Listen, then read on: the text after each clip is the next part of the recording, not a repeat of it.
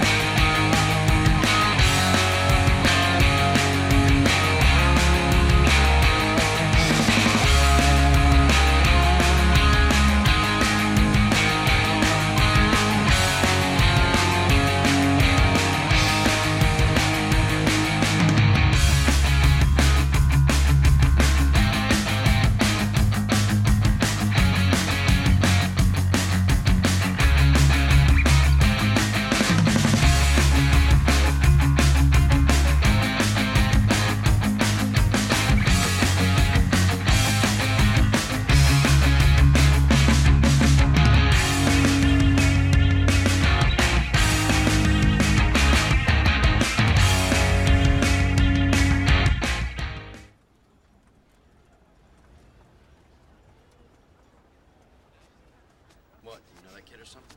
I hope his pants get caught and a bloodbath ensues. What is with you today? Don't get me wrong, I don't wish the kid harm, but his mother should suffer that horrific ordeal so she'll learn how to manage her child. Sort of a harsh lesson, don't you think? Man, there's not a year goes by, not a year, that I don't read about some escalator accident involving some bastard kid that could have been easily avoided had some parent, I don't care which one, but some parent conditioned him to fear and respect that escalator. Wow, look who it is.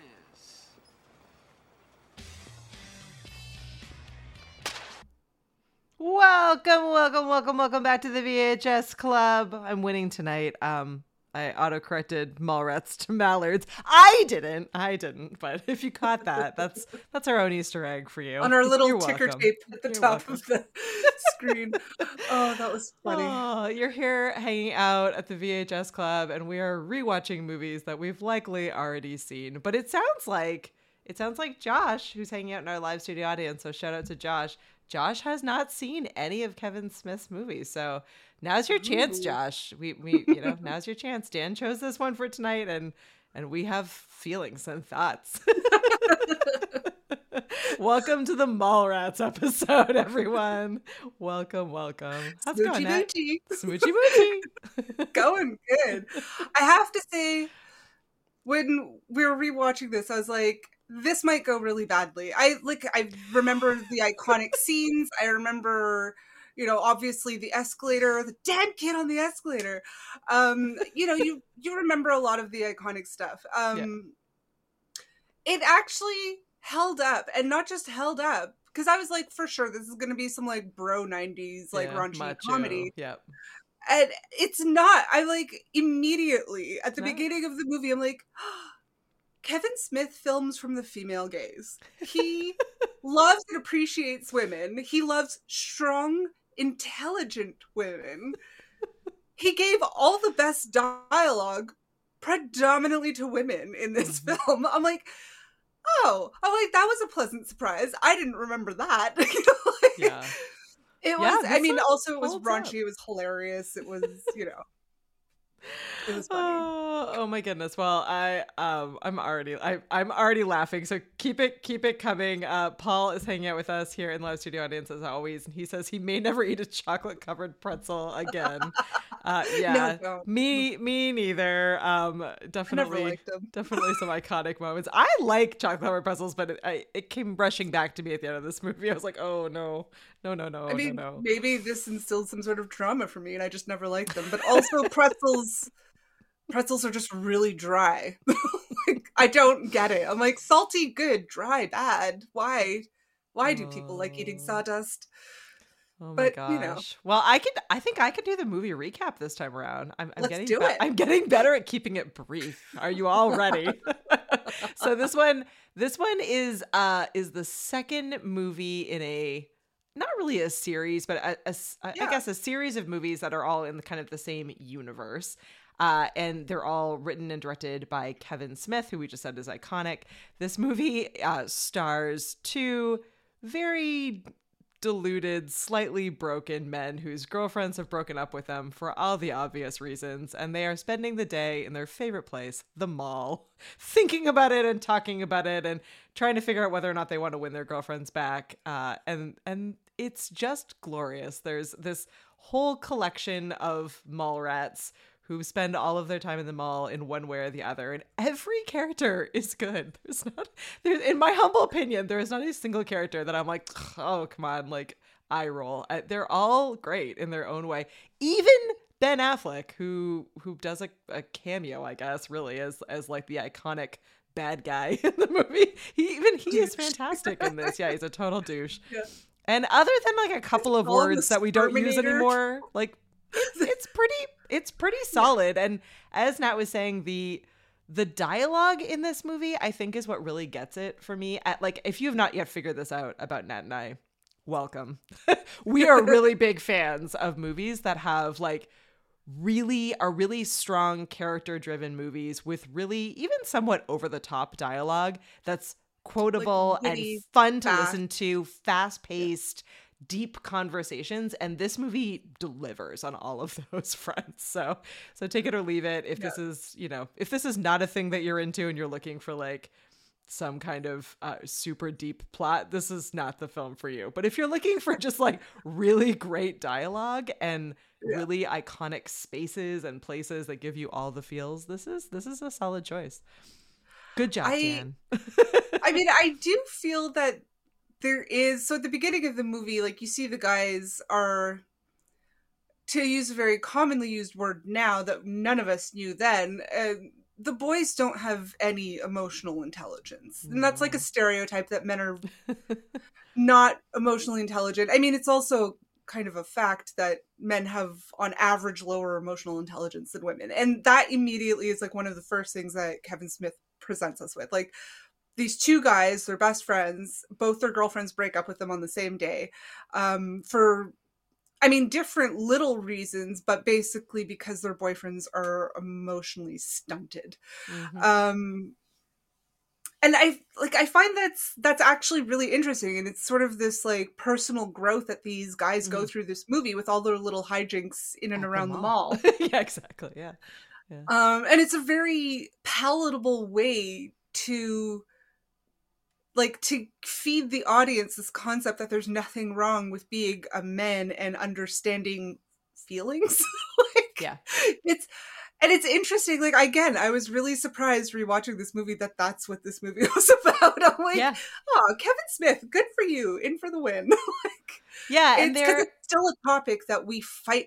Like, we have to fight for this conversation every day, still today, over, 30 years later, we're still talking about the same crap. But Kevin Smith got it back then, which is impressive. 1995. It's kind of clever because, like you said, they learn from each other. So these two kind of, like, you as you said perfectly, they both were dumped for completely different reasons, but really the same reason, in that they weren't paying enough attention to their girlfriends. They didn't understand them. They were just being kind of idiots. It's not even that they didn't understand the girls. They just didn't understand how they felt themselves. Yes, that's true. Really, how they felt themselves. But what I love about this is that they learn from each other, but they also learn from this collection of Mallrat friends that they have, who and included in this are like ex-girlfriends, so it's a great collection of kind of both men and women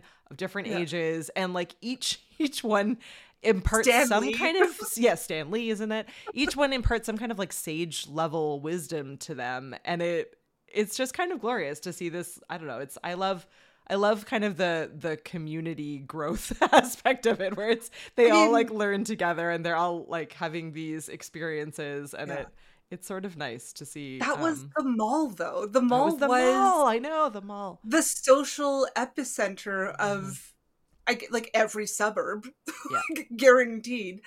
It was where kids went to go meet and to hang out, and because there wasn't really any other space to do it. And then I remember in the 90s, like at least our mall, they were kind of cracking down security as like no loitering, and it's like, well, where else are we supposed to all hang out? There's like 20 of us, where are we supposed to go? And I find that was kind of actually the downfall of malls, is when they started kicking teenagers from hanging out in malls. A little crazy, but I think the mall really is its own character in this movie, which is absolutely fantastic. It really is. Yeah.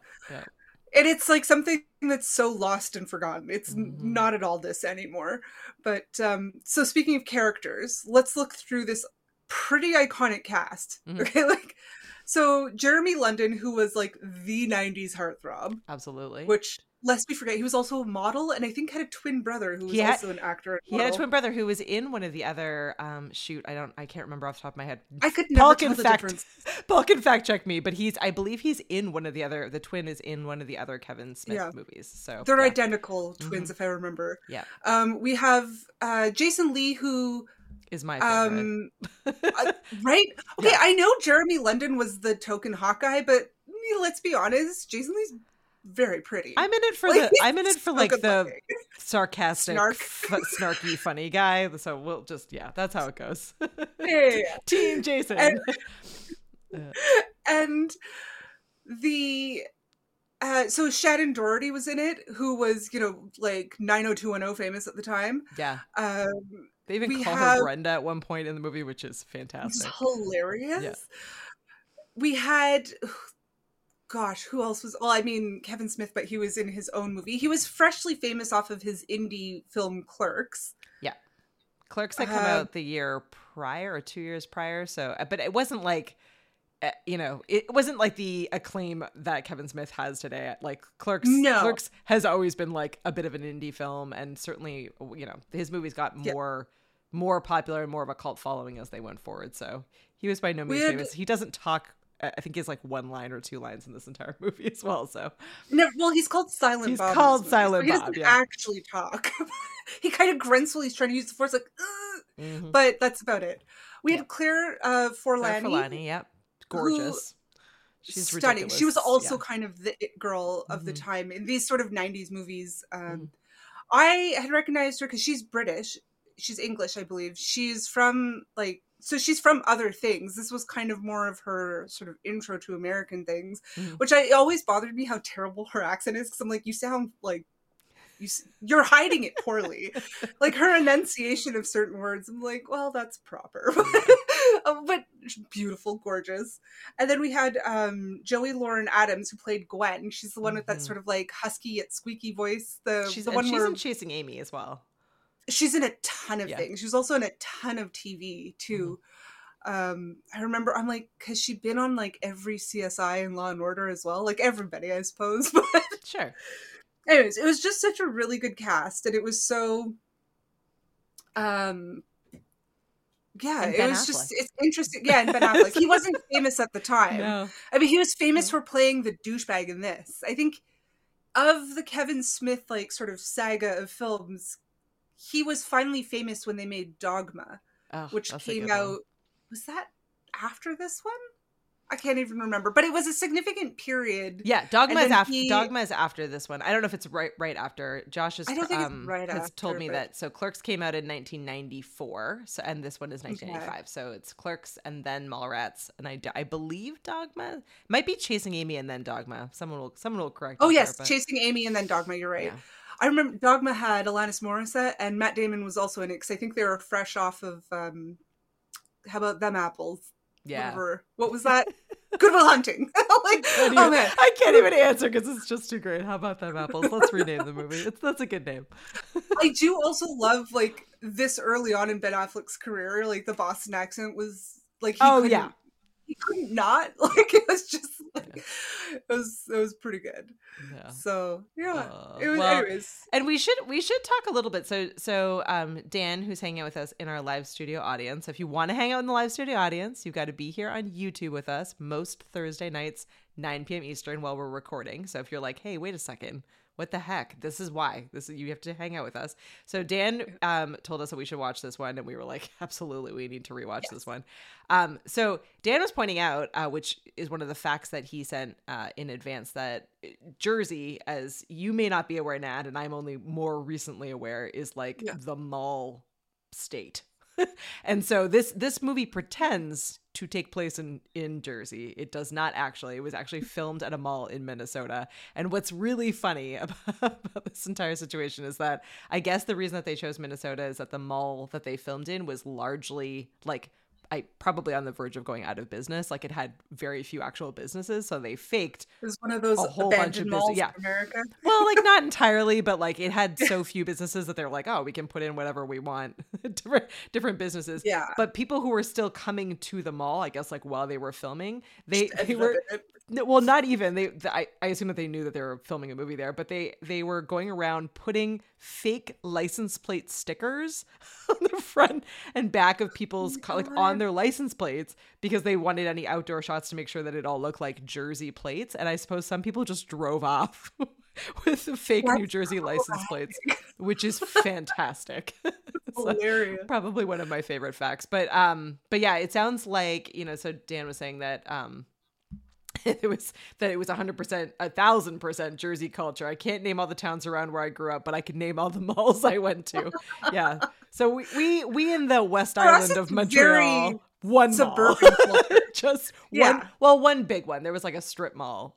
There's a few malls. Well, there's also what I found super funny and relatable in this movie is, so the mall security are chasing them for various reasons. There's a lot of mall security. I guess they were filming something, but they're, so they're also chasing them. And so they leave the mall only to go to another mall. They go to the flea market mall. And I don't know if you remember, we used to have a flea market. We used to have a flea market mall here. I love a flea market. I used to buy my comics there too, like at the flea market mall. Yeah. Like, oh no, I'm Jason Lee. And video games. We used to buy like Nintendo games there.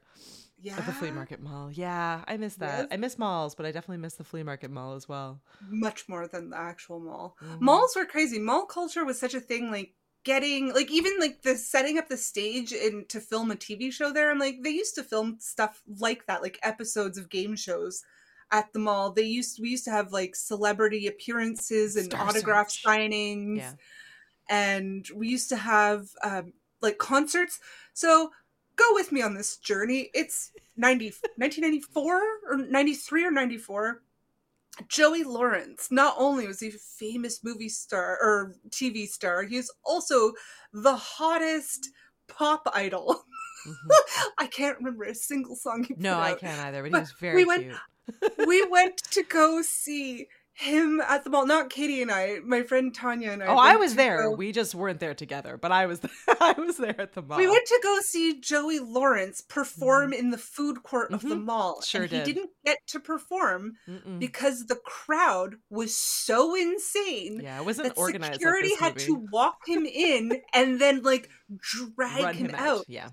And the thing is, we were late getting there, and we were at the back like security door that led to like go downstairs and get out of the mall, like literally like just the back stairwell that were no public access. So we were like right next to there, like practically standing in the toilet, and Joey Lawrence walks by and stopped and said hi to us. So nobody else got a Joey Lawrence performance, but he said hi. See, I didn't even get also a hi. I looked like I was like 11 because I was 11, so he was just stopping to say hi to like cute little kids being like but man, malls were crazy. Also, when I worked at the mall, and this was back when in our store we had to wear rollerblades because it was cool. When was that, 99 or 2000? Yeah, somewhere there. Yeah. And we had lanyards with all of our like flair on it, which is another 90s movie reference. But so with all of our flair, and we had headsets to talk to each other in the store because it was this massive, massive store. And S Club 7 was signing autographs at like the record shop, and we went up to go see. We didn't know who was there, but we knew it was mayhem in the mall. So we just went up, and people thought we were mall security, and we're like, obviously we're security, hold up our lanyards like it's a badge. People let us in. We just got to the front of the line. We're like, oh, it's S Club. And they're like, oh, do you want autographs? We're like, we're good. I love S Club 7. I do like S Club. They're cute. But yeah, malls were very different than they are now. Like, I don't even know how they're open anymore, but they're not really. There are a few of them here like and there. Like 3/4 of the stores are closed. Yeah, they're not really. They're not the same vibe. Oh man. Well, I'm trying to even like. I just thoroughly enjoyed this one from start to finish. I'm trying to think about like specific things. I love the elevator scene. I love I love the recall on it. So again, I think what makes this movie for Yeah. me so brilliant is the dialogue and like how Yeah. smart it is from start to finish. But so the scene we showed you at the beginning of the episode where he's complaining about the kid that's sitting on the escalator, it's like probably, I don't even know, 30 minutes later into the movie where there's like security guards running past them and they're like, hurry, there's a kid stuck in the escalator. Like, it's just like the ridiculousness of the recall on this movie is fantastic, like from start to finish.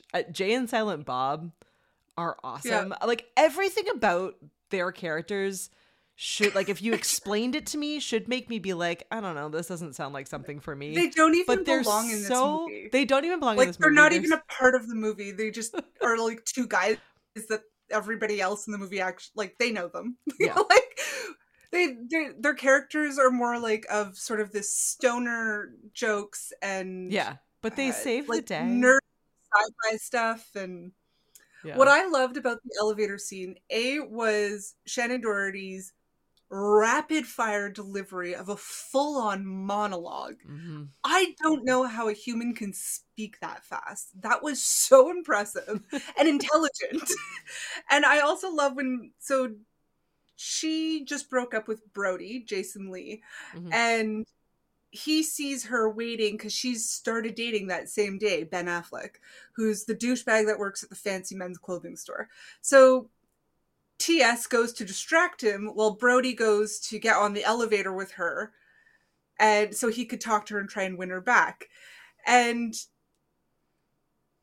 Ben Affleck asks, like, did she get on the elevator? Maybe she already got off. And Jeremy London just like TS, he flat out is like, she's probably getting off.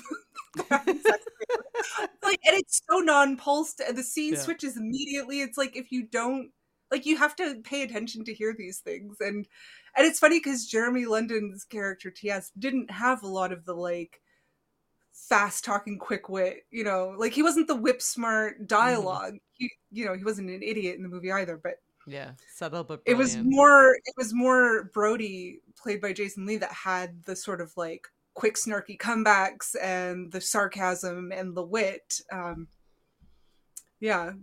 I really enjoyed that. Yeah, they're fantastic. Well, there's a fact I was sharing with you before we jumped on that made me really sad. So I'll share it with everyone here. I was just saying how much I absolutely loved Jay and Silent Bob. And so Silent Bob is played by Kevin Smith, who is the writer and director of this movie. And Jay is played by Jason Mewes, who's absolutely incredible in this role, from start to finish, and is just, like I said, he makes me like him, even though I have never been like a big fan of stoner culture, and I'm like a total prude when it comes to all of that. So I have no reason to like him, and yet I do anyway.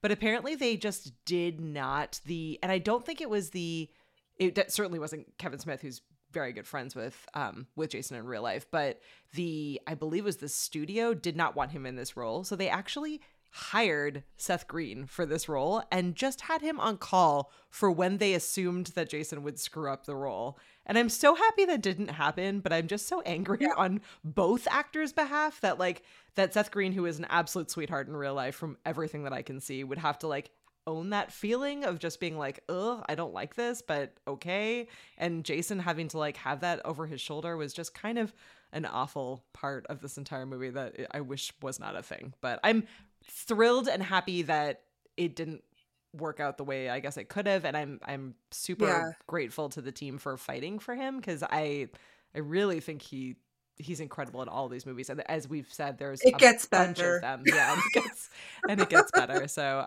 not to say Seth Green is also fantastic. I'm a huge fan of his as well, but it would have been a very different movie with him. Yeah, I also feel because Clerks, the first movie that made Kevin Smith, was an independent film. It was filmed in a box, basically. It took all place. Yeah, it was in black and white. Which was they said was an artistic choice. It was just basically a guy who works at a video store talking. Which he was in this. He played contestant number 3 in the dating game. It was the same. That was the lead guy from Clerks. Yeah, and they make it seem as though they're cousins because again, it's a crossover universe. So so in Clerks, his name is Dante, and Dante Hicks, and in this one it was Gil Hicks. So they're supposed to be related. Yeah, there's a bunch of like so crossover. Jason Mewes was already in it, established as Jay of the iconic Jay and Silent Bob, which is in huge part what like their goofy, lovable like hijinks kind of in the background of Clerks is what made Clerks. You know, like it wasn't just and the dialogue, of course, because the dialogue is his thing. But to replace him in this movie after that's already established, and you're banking not just on hiring like all the hottest, you know, teen heartthrobs to be in this movie, but you're also banking on the cult following that Kevin Smith has built from Clerks to be in to come to this. And it's like, why? But if you got rid of Jason Mewes, like if you got rid of Jay, that would really have ruined it. You know, like that would have that would have shook the movie from its like tight knit group that it came with. So yeah, there were apparently, I'm not going to list off like all the different actors because like every movie there was like a bajillion of, you know, now very famous actors who you know, auditioned and were in the running for almost all of these roles. But one thing that I didn't realize, because once again I'm not even kind of observant and I don't think anyone would actually get this, so in my defense, but I kept wondering and thinking like, so Jason Lee's character Brody is wearing this like kind of weird looking t-shirt throughout the entire movie with like a corduroy jacket over it, and I'm like, I love the corduroy, what's with the t-shirt? And I was the whole time I'm like, maybe it's a comic book thing. I'm not a big comic book corduroy person. His skater shoes, which is like so the t-shirt, the guy on the t-shirt, so now I need to go back and look at it again. The guy on the t-shirt is apparently a collection of every single actor that auditioned for the Brody role merged into one face. I think that is like the best thing ever. Like, I hope he still has that shirt. Who were the actors? I don't have all of them, but yeah, looking through, there was like a bunch of pretty big names. I'll have to follow up and post, but it was absolutely amazing. It was like, that is fantastic. Yeah. I'm looking at Josh's comment. It's so true. Jason Mewes and Kevin Smith are one of those teams that always work together. They're so like, I don't know, they're so pure in like their best friendness that it's fair. And they're so willing to help out any friend at any point. They're like, oh yeah, we were gonna break that stage up anyway. we were gonna help out with that as it was. Yeah, they're absolutely just perfect all the way through. I do love Brody is a huge comic book fan, a little obsessive with it. Yeah. And he finds out at the comic book store, he goes, you know, he just wanted to go to the mall to help TS forget about both of them being dumped. And he goes to the comic book store and there's this massive line and it says, at least 1 hour wait. And he's like, what's going on? And they're like, oh, the guy's in there. And they're like, who? And then he finds out it's Stan Lee and he's like devastated because he's like, I'm not waiting in this line. I can't, and I'm going to miss it. And I can't believe I didn't know.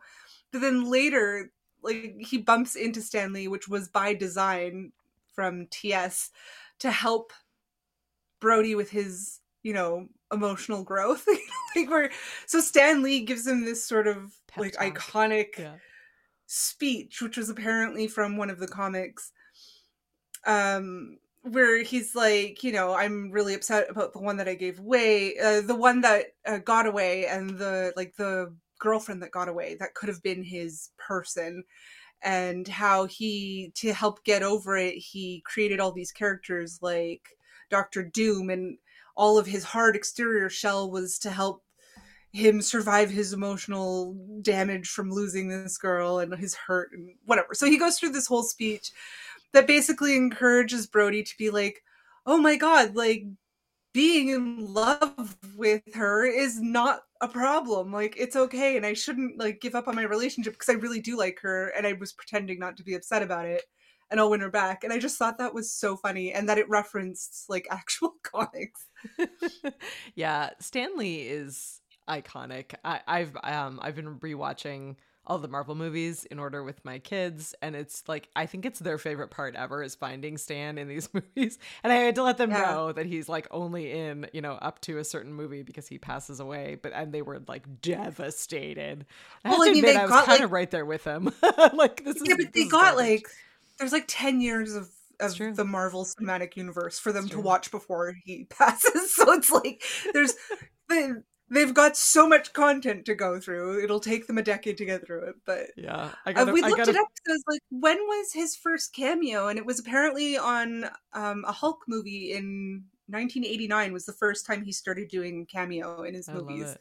And he's tried to always do it when possible with Marvel content.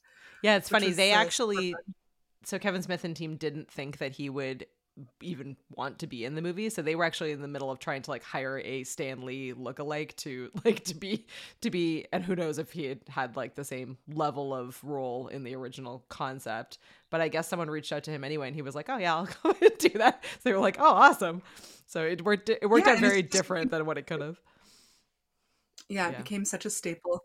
Yeah. So the one controversial character, or like I guess bit in this movie was, for me, there was this 15-year-old girl who was Gotcha, a senior in high school. Now so this cast of characters are They're all in in and around college. Yeah. yeah, like they're all in their 20s. Yeah. So he's like, oh, like Trish, she's 15, she's a senior though. In high school, she's super smart. She's like this genius, and the whole thing about her character is that she's doing a social experiment about men, like men's sexuality and men's like emotional intelligence, again to bring that up. In she's doing this by sleeping with as many men as possible and filming it and taking notes to write this book, which at the end of the movie we find out has been New York's #1 bestseller list for 72 weeks. And it's like they tried to make this underage kid sleeping with a bunch of men from the ages of, she said, 14 to 50 something. Yeah, she had like a pretty large range. Yeah. Yeah, but so she's also so in her experiment, she's also sleeping with underage boys. But anyways, all this to say, it's a little weird. And it's like they try to make it okay by being like, her parents consent to this. And what was the other thing? And the men consent to it. The men consent to it, and they consent to be videotaped. But then we find out that Ben Affleck didn't realize when the cops arrest him at the end of this that she was underage. And so it's like they don't know that she's underage. They consent to being filmed. And her parents being like, yeah, this is okay. It's a science experiment and it's going to be published, doesn't really make it better because she's a kid. Yeah, I'm with you. It's a bummer because it's also like a pretty big plot device in the movie. Like it's only because of that. I mean, they certainly could have changed it and made something different, but it's basically only because she films Ben Affleck's skeezy, terrible character having sex with her. That is the reason why Brody is able to make this like giant speech and save his girlfriend from the same fate, right? But but you're right. It is interesting because it does feel like it's, had Kevin Smith not written it the way he did, like if like it raises a lot of red flags, even with Kevin Smith clearly adding in like, it's okay because like they all consent, she consents, her parents have given permission, it's a science experiment. Brody does introduce her as a kid and treats her like a kid. Yeah. He does kind of add in, but you could tell like in a joking way, like, I'm still available if you want me for the experiment. Yeah. Ha ha ha. But he does treat her, but I was still like, oh, like, let's not have underage kids. Yeah. Dan and I are actually on the same page here. So I thought, Dan, I read this the same way that Dan did, that Ben Affleck's character knew she was underage but was playing dumb, like at the end where he's like, I didn't know, like that is how I took that as well. But it's hard to say what the actual truth was. He was like, what, she's underage? Anyway, whatever. But that part, I mean, he would have, I don't think the way his character is portrayed, he would have slept with an underage kid for sure. For sure. His character is about, also tied into Jeremy London. Him and Jeremy London and Ben Affleck were in Dazed and Confused, and Ben Affleck is also a mega douchebag in that one. And definitely, and Matthew McConaughey, creeps me out. Maybe that's the one with his twin. We confused Paul earlier in our comments. So So Jeremy London has a twin. Jeremy London is not twins with Jason Lee. They're no. not. You were correct on No. that. So, He in real life, the actor has a twin. Oh, it could be his brother was in the other So movie. I think that's what it is. I thought that his brother was in other Kevin Smith movies, but it's not. I think if I'm remembering correctly, that his twin brother is in Dazed and Confused with Ben Affleck. And Ben Affleck wanted to be in this movie desperately. He wanted to be in Mallrats like desperately, and he was really upset that the only role that he was like able to play or that was able to get was another douchebag, because he was a douchebag. So he was just like, oh, it is Jason London. It is the other one. Yeah, so there you go. I'm remembering the facts, you guys. At least I can tell the Ashmore twins apart, speaking of acting. Katie didn't realize. So there's two famous Canadian actors, but they're also in a lot of American content, like in the X-Men films, on The Rookie. Different people. I didn't know that they were. There are two different people. She found out like a month ago. She's like, they're different? There's two of them? I'm like, yes, they're very identical. I know. Surrounded by twins. But I can tell them apart. Yeah, sometimes Jeremy and Jason cannot tell them apart. Oh my gosh. Oh yeah. Well, we should talk a little bit about some of the Easter eggs in this movie. I did not catch any of them because, as we've said a number of times, I'm just not even kind of observant. But there's a lot. Kevin Smith shout-outs to Canada. Yes, so Josh is pointing out a lot of them. So Kevin Smith loves Degrassi, which we also love Degrassi. Loved Degrassi. So there is a Degrassi jacket in this movie that Shannon Doherty wears. And additional fun fact, Shannon somehow, because she's epic, negotiated into her contract that she got to keep all of the clothes that her character wears. Nice. So she if you will notice, because she's clever and awesome, she actually changes outfits like a preposterous amount of times in this movie. Like she was just like literally probably shopping as she's acting. She's like, I'm just going to put this on and now I get to keep it. And I'm just going to put this on. So they're in a mall. Yeah, they're in a mall, right? So, but yeah, she wears a Degrassi apparently I do a love jacket, which her, I did not see. Again, very 90s iconic look, which I think a lot of the kids don't pick up on that. It didn't make it back on this cycle of 90s. And it should. Is the baseball tees, like the white with but she had like the baby tee where it had like the little cap sleeves for girls. Yeah. She had sort of that baseball tee on, which was like such for a girls. good look. For girls. I mean, if you want to wear a little like cap sleeve baby tee, go for it. Harry Styles probably would. It would look good on him. Yeah. What can we do about it? Yeah.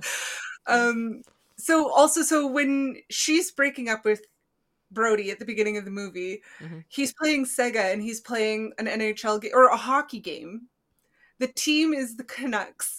He's like, oh, how many times do the Canucks beat the Whalers or whatever it is? And the Whalers are no longer a team, so they're So I'm like, that's iconic. And then what else? Oh, and how when they're talking about they ask Jay what superhero he would be, and they suggest like the Hulk or whatever it is they suggest. He's like, no, Wolverine, who is Canadian. The character is Canadian. Wolverine, the superhero, is Canadian. Just in case we didn't know. I didn't notice this one. Did you notice? So there's an Easter egg where when they're shopping at the flea market mall, apparently, and I don't know if he buys it or if he just sees it, but TS's character walks past or maybe buys a clerk's hat, like baseball hat. Did not notice that. And I did not notice that, but I thought that was kind of fun. So there's there's a decent amount of, in addition to a lot of obviously the same actors being in both, it was fun that there's like all these hilarious, amazing moments. So what I also liked was they go to see a fortune teller at the flea market mall. And she's putting on this like huge like accent and like stereotypical accent, and she's trying to tell them their fortune, and then they're two guys in their 20s, so she's like, oh, like to really get my psychic powers to work, like I have to take my top off, and she has 3 nipples, and they're just like, well, Brody TS is totally fine. Yeah, TS doesn't even notice. Yeah. He's like, oh, you have 3 nipples? Cool. Okay, so tell me about how to fix my relationship. And she just gives them solid advice, and it seems like she's very psychic. And then when she leaves, because you're like, this is like, so the dialogue is pretty crass. Like, Kevin Smith doesn't shy from that, but you're like, oh, this is a little like, and then after it's just a joke, she rips off the 3rd nipple and she eats it like it's a Pepperoni. like a gummy bear or whatever, Yeah, like candy. And I'm just like, that is so funny. It's like even she has like this sort of gag and side hustle going, and it's like all of the characters have this sort of cleverness to them that I enjoyed. The third nipple smack. I did. Also. I know. I did love. So Paul noticed the hat. So props to Paul. he gets surprised for noticing the hat. I'm with. So it's so funny. Dan says that the fortune teller scene he skips. I was always the person who like I distinctly remember that scene always was like, ugh, whatever. I don't want to see the scene.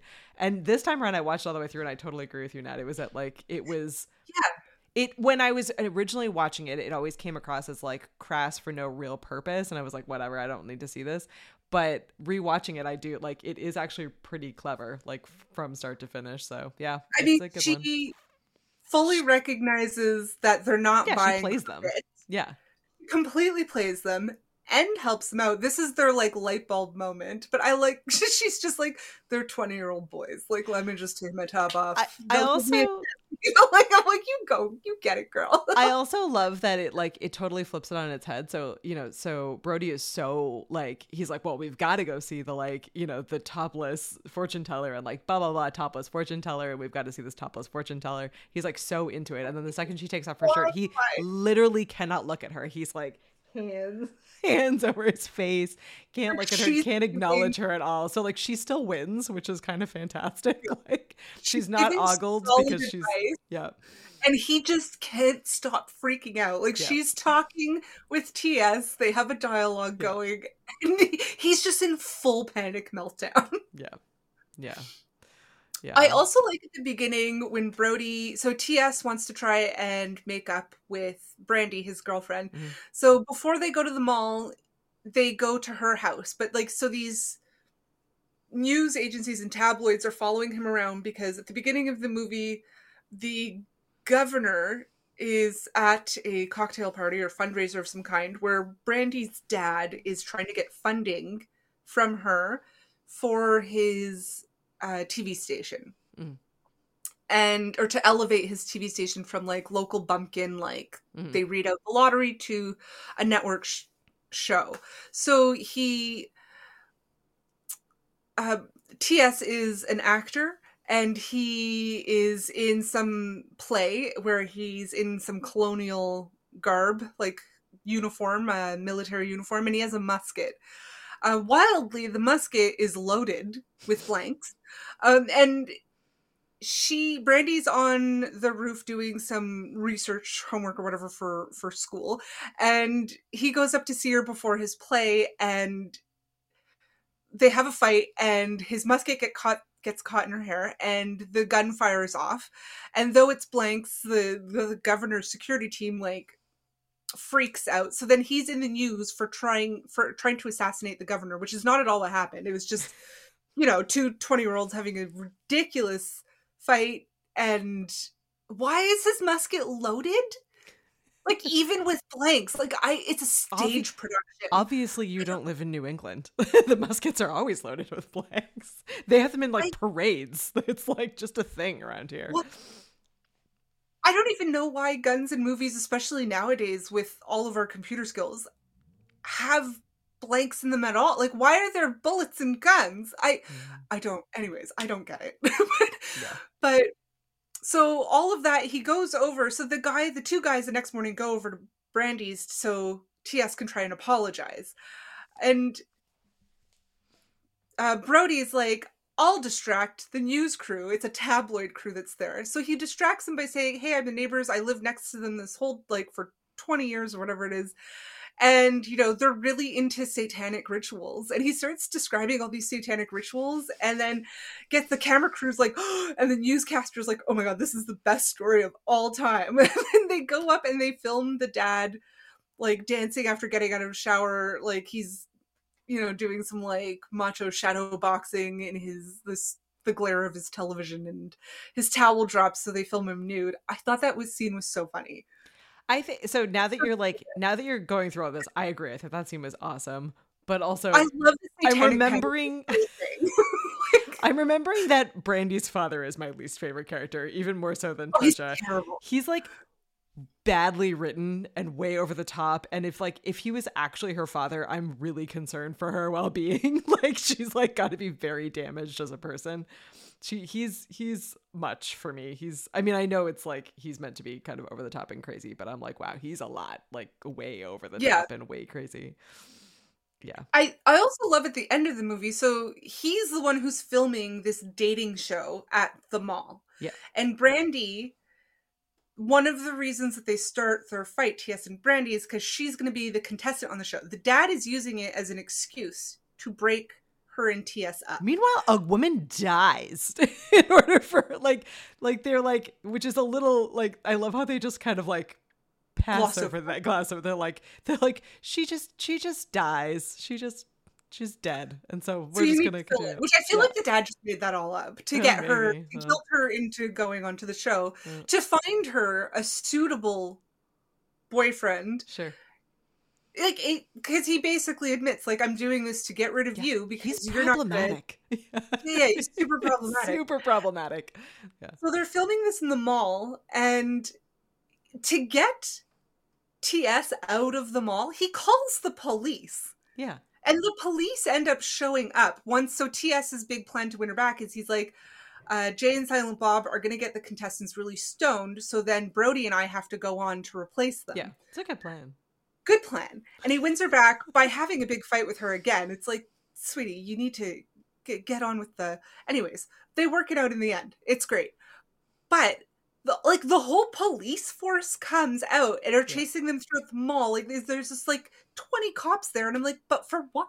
Like, for what? Like, when this like executive producer of this show or whatever calls, is like, hey, there's some kid here. I don't at like the him. Mall. Yeah. Like, my daughter's ex-boyfriend is at the mall. Can you get rid of him? Like, what was that conversation? Like, why did so many cops come for this? I mean, it worked out in the end because then they arrested him for airing underage porn, like kiddie porn, which was actually Ben Affleck douche sleeping with his character sleeping with Trish, who's underage. We're not defaming Ben Affleck. No, the guy's fine. He gives us really grumpy Batman memes. I love it. Okay, like, the man having the worst time in the world. Yeah. But so it worked out that all these were there. But like, why? How did they all get there, and why? Yeah, that's my question. Yeah. So there's a few things about this movie I'm not a fan of. I'm not a fan of the father, and I'm not really a fan of the Trisha storyline. And Dan is upset that we have not yet talked about the sailboat, which I agree is like absolutely one of the probably the best. So raise your hand if you could actually see the magic eye things. I think we asked this at the end of the last episode, but we're like, were you one of the? I maybe once have seen the magic eye things. Even worse, apparently. So if you have not seen this movie, there is a character who spends the entire movie trying to see the sailboat in a magic eye, and everyone who walks by is like, oh, it's a sailboat. Oh, it's a sailboat. And then one kid's like, oh, it's a schooner. He's like, haha, it's a sailboat. But a schooner is a sailboat, so it really doesn't work out well for him. But apparently the actual picture is not even a magic eye. There's actually like no sail. So they didn't even give him like a real magic eye to stare at for the entire movie, which makes me so sad. Like, oh, why is it? However, it was printed, and I don't know if it's not actually magic. It's literally just like geometric shapes. They were just like, it's not a magic eye. But how it translates on the screen, it looked like it, to me, my eyes interpreted it as it was like moving, and it made me nauseous. Yeah. And I'm like, it's not even a real magic eye, and it still made me sick to my stomach. Well, yeah. So that part is absolutely fantastic, and that character is awesome. And I like I said, every single character in this movie is fantastic, with exception of maybe Trisha and the dad.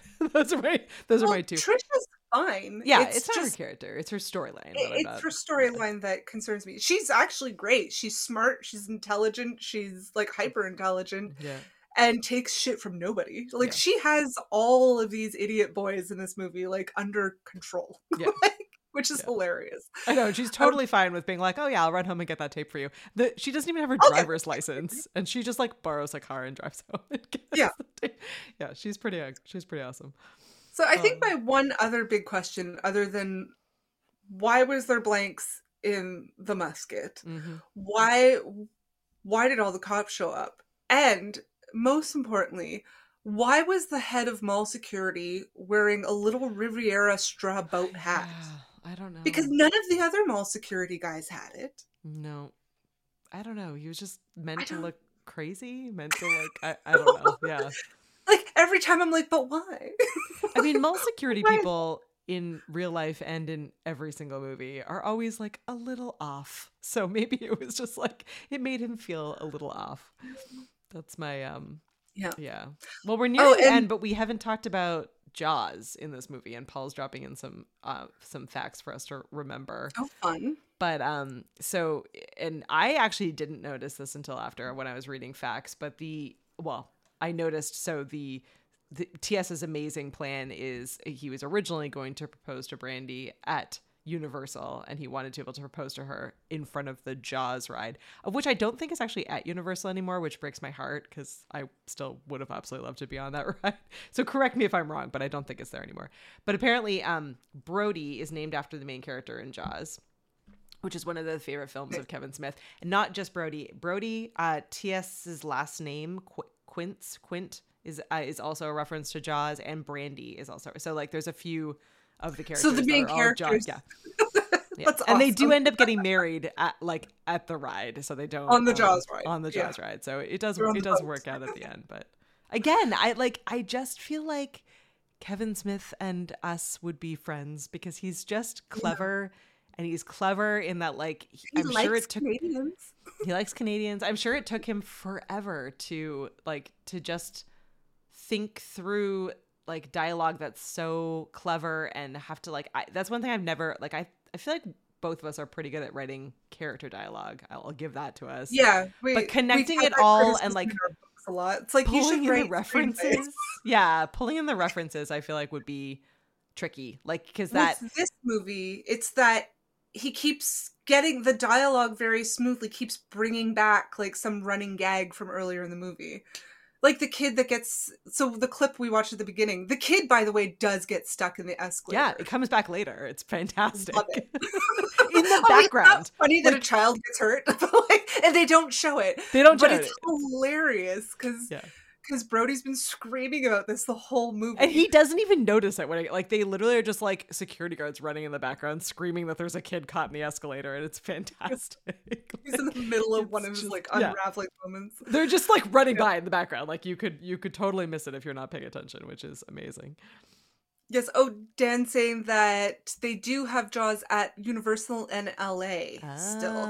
Okay. I knew that because I watched or saw or heard a podcast with Trixie Mattel, who was mentioning that she loves that ride at Universal. Well, you're so random. Just listened to that yesterday. So I knew that, even though I've never been. Well, Josh is with you, Nat. He says, "Stop! Don't view that plot hole. It keeps us from going insane from things like blanks in a musket." Yeah, it's true. You just got to look away from the plot hole sometimes, like blanks in a. Although I will say, again, I mean, it's funny because it makes me talk about it. I can't let it go. Why? But I also just don't understand why guns. So, I have a lot of struggle with that one. So, yeah. I think quite a few of us do, but that's fair. Mm-hmm. Blanks. So, what do we rate it this week? Tater tots? Get your ratings in. Yeah, maybe it's sailboats, because it could be a sailboat rating. I had a hard time with this one, and I mean, our rating system is entirely pretend, so let's just start by saying that. But I feel like it's really difficult because a lot of what I take it back. I was going to say a lot of what makes me love this movie is the nostalgia of it. Like both my memories of watching it originally, how quotable it is, and the quotes that still are in my head 24/7. And the thinking back to how awesome it was to spend all of that time at the mall. But then now that we've talked about it in detail, I actually think it's just very well written. So I stand by the rating. So at the beginning, Katie and I were discussing before we logged on, should it be 3 potatoes? I'm like, I'm giving it a whole potato just for the writing. Yeah. just for the dialogue, and for Kevin Smith being like, the women are gonna get the fastest, the wittiest, the best dialogue. Yeah. Though I do love Jason Lee, like Brody's complete and total utter chaos on the dating show. I love that. Like all of Yeah. that was funny. All of the dating show stuff was funny. I mean, it Oh, just, so good. I don't know. And I have Bill to was say, at the equally end of the funny. movie, like, I know the premise of the movie opens up on, or not the premise, but the plot of the movie opens up on the TS and Brandy breaking up and then getting back together. But for me, it was when Brody got back together with his girlfriend. And I'm like, yes. Yeah. I'm like, see, he can be a better person. And finally once, I know, that's because you and I were just like, whatever with TS. We're like, we're in it for Brody.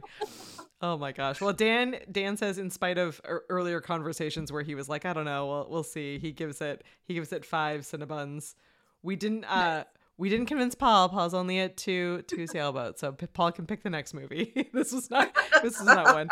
We'll have to see if we convince Josh. Josh hasn't watched this one yet, but is a big fan of Degrassi, so maybe we can talk him into it. I feel like if you're a fan of Degrassi, you should at least give Kevin Smith a chance. Well, we already kind of teased it, but we're at 4. I was like, it's so funny when I was originally like starting to watch it and feeling like the feels of the nostalgia hitting me. I was like, I don't know, maybe it's like a 2.5, because it's not really like, it's not like the best movie, but I just really like it. But then now that we talked about it, I feel good about a 4. I feel good about a 4. I mean, one potato is not for the movie, but just for the writing.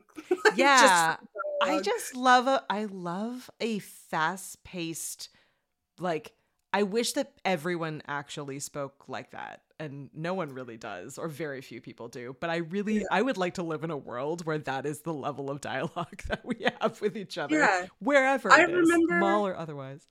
I remember when Gilmore Girls came out, because they also have that really fast dialogue and a lot of movie references and the sort of wit in their dialogue between mother and daughter, or grandmother, mother and daughter, and however it goes. And I remember somebody saying like, yeah, but it's so unrealistic, nobody talks like that. I'm like, Ooh, well, we do. We'd like to think we do. Maybe we don't. I mean, we're not super funny. I mean, we do funny things, but not usually on purpose. True story. Yeah. True story. I might have to post one of my outtakes. So I think I was recording the fun facts. I'm trying to catch up on my fun facts video this week because I'm on vacation this week. I'm on like staycation. And so I've been doing really well. I think I have like something like 10 movies left to do facts for, which seems like a lot, but is doable. But anyway, so I was doing the like 3 facts that you might not know about this movie. And I literally whacked myself in the face. And I was like, I'll keep going. I'm like, no, I won't. And I stopped. So it's a really epic. We now have bloopers on our fun facts. So Nice. We're moving up in the world. Well, Josh says that he hasn't seen the movie yet, but he's giving us 5 escalators for convincing him to watch it. We'll take it. There should be an escalator emoji. I feel like that's really missing in the world. All right, Do we still have escalators? I know. So it's so funny. There are some escalators left. There are still malls left in our area, although they're not like actual malls to me. But the airport still has an escalator. So my kids like have not been on an escalator very often. And Scarlett is very nervous around them. Like she's like the kid that's like, I don't know what's gonna happen. Stepping but not like no. She's got a healthy level of fear for the escalator, which is probably fine. At the university that I work at, there's escalators in one of its main buildings where where classes are. Yeah. And it's this giant escalator. It looks like something from an airport. We actually even call the lobby, I don't know if kids still call it that, but the lobby used to be called the airport for that university because it looks like an airport. And the escalator, when it would get a lot of use, say around like 3:30 when classes would the afternoon classes would let out, there'd be like thousands of people using this escalator for like an hour. It would take longer. Like if you could just like run up or down the like 15 flights in the building, it was much faster than taking the escalator. But there's so many people and so much weight on the escalators, they would stop. Like they would just break down with everybody on it. So when you're on it and it's like you're squished like sardines on this escalator, and you have to like death grip onto the side, like the railing of it, because you know by like 4:15 that thing is going to stop and everybody's going to pitch forward. No. And it's so big and it's so steep. I'm like, it's a miracle nobody has killed themselves on these things. Yeah. Well, you can't sit on them. As we've learned from this movie. Are good. Oh my gosh. Well, I think we had already decided that next week is Death Becomes Her. Yeah? You're in for the outfit of it all. So we'll do that. But if anyone has ideas for the following week, we could get out ahead. We can get out ahead of things.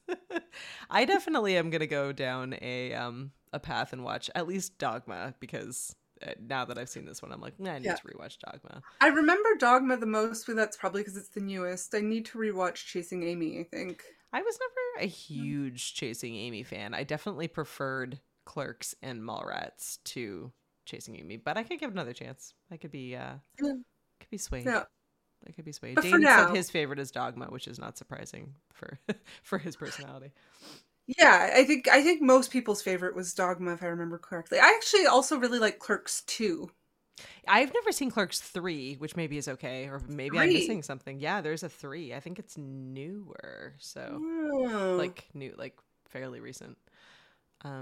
But yeah, I love Clerks 3. Jay does this whole Buffalo Bill thing that gets me every time. It is so funny and so like out of pocket. There's no reason for that scene to be in there. Like it's like Rosario Dawson is doing something in the fast food restaurant, and then there might have been a goat. Anyways, I don't remember. And then there was it just like flashes to a donkey, was it? I can't remember.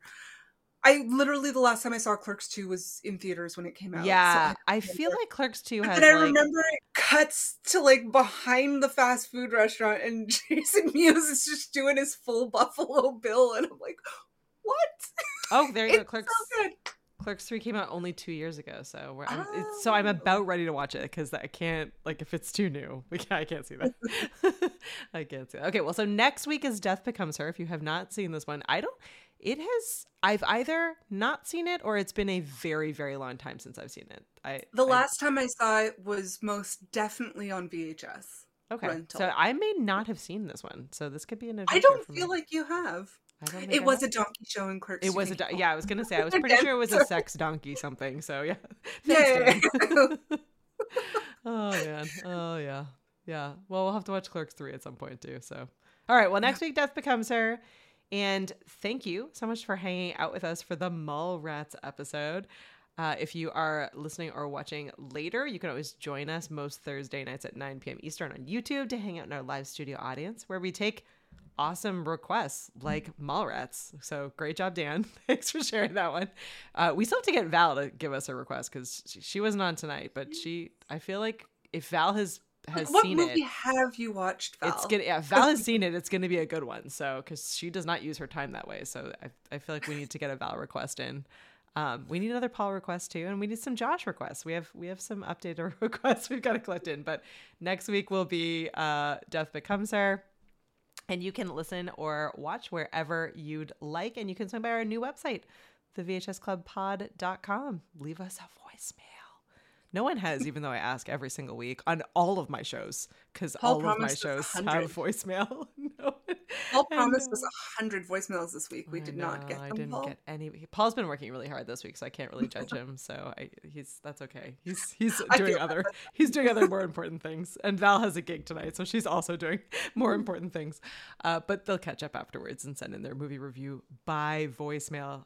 I know. You know what? So we should see a Dane request. So Dane, who I don't think is listening or watching right now, Dane will immediately choose Gattaca. That is like one of Dane's favorite movies. I don't even know if it's Dane's favorite movie, but every time, so Dane is the person that he'll say something like, "Hey, would you like to watch a movie tonight?" And to normal people who are not Dane and Katie, that would mean like one of the newer movies, but not Dane. Dane has a very specific list, and it is very bizarre. So like, you know how we have a movie list that we're working our way through? He's got one that's probably close to that length, but it is it's a wild ride. Like it's got